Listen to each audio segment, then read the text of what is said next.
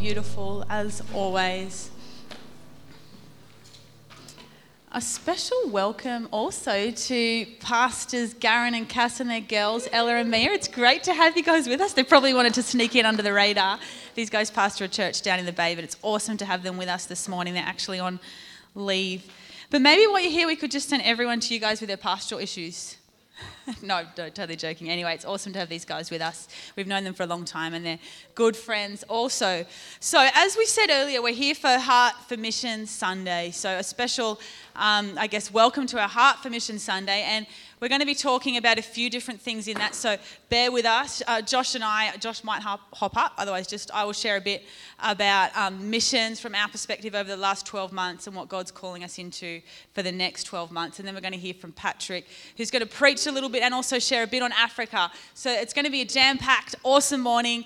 And it might be a little bit longer than normal, I'm not sure. But just hang in there because I think that everything that God wants to do this morning is really worthwhile and it's invaluable. So I will get straight into it. I might just pop up a verse that might come up on the screen from Pat, our awesome AV man, just to open up. Obviously, there we are. It says from Psalm 82, verse 3-4, give justice to the poor and the orphan, uphold the rights of the oppressed and the destitute. And that's our heart as a church, that we would actually care for those who are oppressed, the orphans, the widows, those who have no hope, those who don't have a voice. It's our heart to actually speak up for them, to help. Who knows how blessed we are in our Western world here? We are more than blessed. In the top, I think, couple of % of the world's richest people. And our heart is to help those who maybe have a little bit less or who are destitute. And that's why we're talking about Heart for Mission. The third point of our church's mission statement is to actually reach a broken world, and that's all about mission. So I just wanted to firstly let you know that last financial year, as a church, you guys gave this much money to missions. $20,000, $20,995.35. I should get Josh to do the numbers. But how awesome is that? Little old church in Ulladulla, maybe not so little and old, but big in heart, was able to sow this much into missions. And these are the fields that this money went to.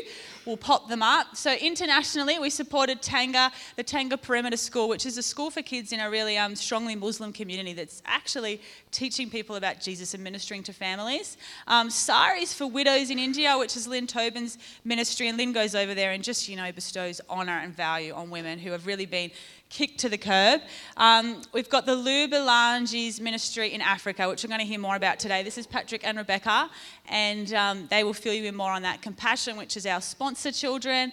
And then at a national level, we've got Reach Australia, which is Mark and Liz, who are also my parents, but our network leaders, actually ministry just to the nation, and their heart to see churches planted all around Australia. So we support the planting of churches and just, the advancement of the kingdom in our own nation. And then Acts Global Vision Fund, which is just our apostolic church, our overarching, it's actually called Acts Churches now, not apostolic. What we're a part of, they also have a vision to see churches planted around the nation and overseas. And so we support them in that. It's gone towards that also. And then locally, we've got USEF, which is our scripture in schools for both primary and high school. And we also support our local youth by giving Dean an allowance that actually gives him some space to minister to the next generation and our own youth in our town. It's not listed there, but that is part of it. So we might pop up a little pie graph, which Ryan's made for us, just to show the breakdown, if you can read that, just the percentage. And if you break down the international, the local, and the national, it's roughly about 30%. A third of each goes to those different fields. But if you would like a more specific breakdown, this is from the last financial year, please see Nancy and she will point you in the right direction. We have Tom Foley, he's an amazing accountant doing all our books, and we can give you more details. For the sake of time this morning, I'm trying to not take too long on each point. But as I said, church, you're making a difference internationally, locally, and also nationally. And I think it's amazing that we've been able to sow that much money into all these fields. All right. And also it's not up there, but Playgroup is another ministry that our church has just to local families. It's not something that we sow into financially, but it is a local mission field into families. And so it'd be great to be praying for that as well as all our other mission fields.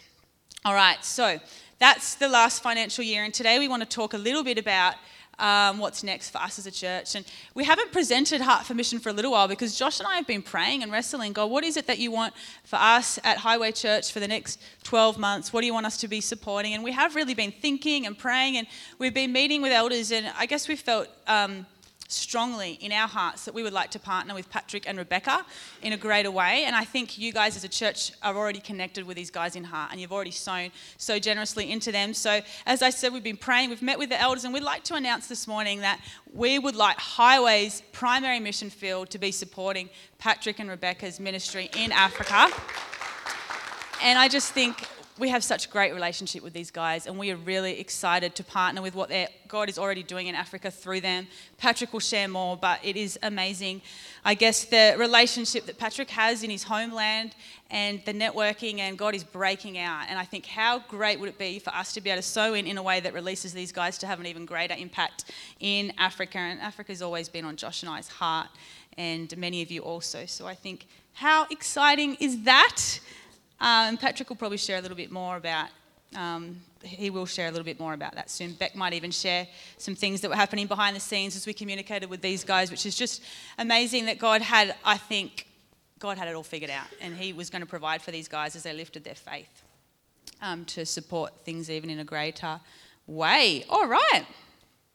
So watch this space. And the beautiful thing about that is, with all those mission fields I had up there, we try and update you as we're hearing from what's going on. But with these guys, they're here regularly, and they can fill us in regularly on what's going on. So it's going to be really great to hear from them. We would also like to continue supporting those other mission fields that were up there, I guess, as secondary missionary fields. We're going to be supporting the Saris and Compassion and Reach and USEF. We're going to continue supporting all of those fields, but we would just like Africa to be our main focus. And ideally, we would love to lift our missions giving. So our vision for the coming 12 months, where we've given $20,000, we would like to actually aim over the next 12 months to give $25,000 at least. And obviously in mind, we'd like to be considerably increasing what we're giving to Africa. So who's excited and on board for that? Definitely. Yeah, we'll keep you updated. And we'd love to obviously blow that figure out of the water. You might pop up that what we're aiming to give. You can leave that up there if you like, Pat, the 25,000, or otherwise leave that up there. Cool. Do you want to say anything on any of this, Josh? And I'd just like to say too, if you, we have our missions bucket up the front. There's different ways to give, which might also come up on the screen. You can give each Sunday in missions. You can transfer money, and the missions account details are there. You can write a check, whichever way you'd like to give. If you would specifically like to sow into a field, if you would just like to sow into Africa, or if you would just like to sow into USEF or the youth or whatever is on your heart, just put it on an envelope or write it on the transfer, and we'll make sure that it specifically goes to that field.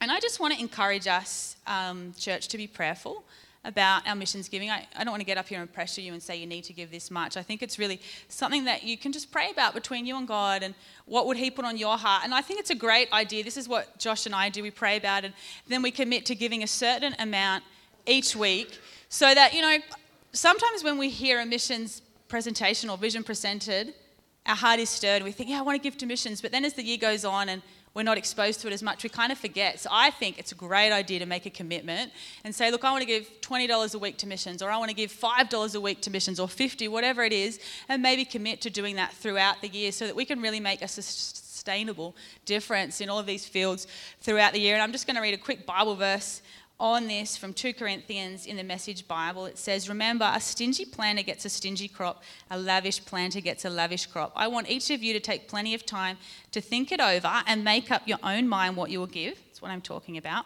That will protect you against sob stories and arm twisting. We don't want to just twist your arms and give you sob stories. God loves it when the giver delights in the giving. So we don't want you to feel pressured to give. We want it to be a delight for you, something that God stirs in you, that maybe you can make a difference in the world through your giving. God can pour on the blessings in astonishing ways so that you're ready for anything and everything, more than just ready to do what needs to be done. As one psalmist puts it, he throws caution to the winds, giving to the needy in reckless abandon.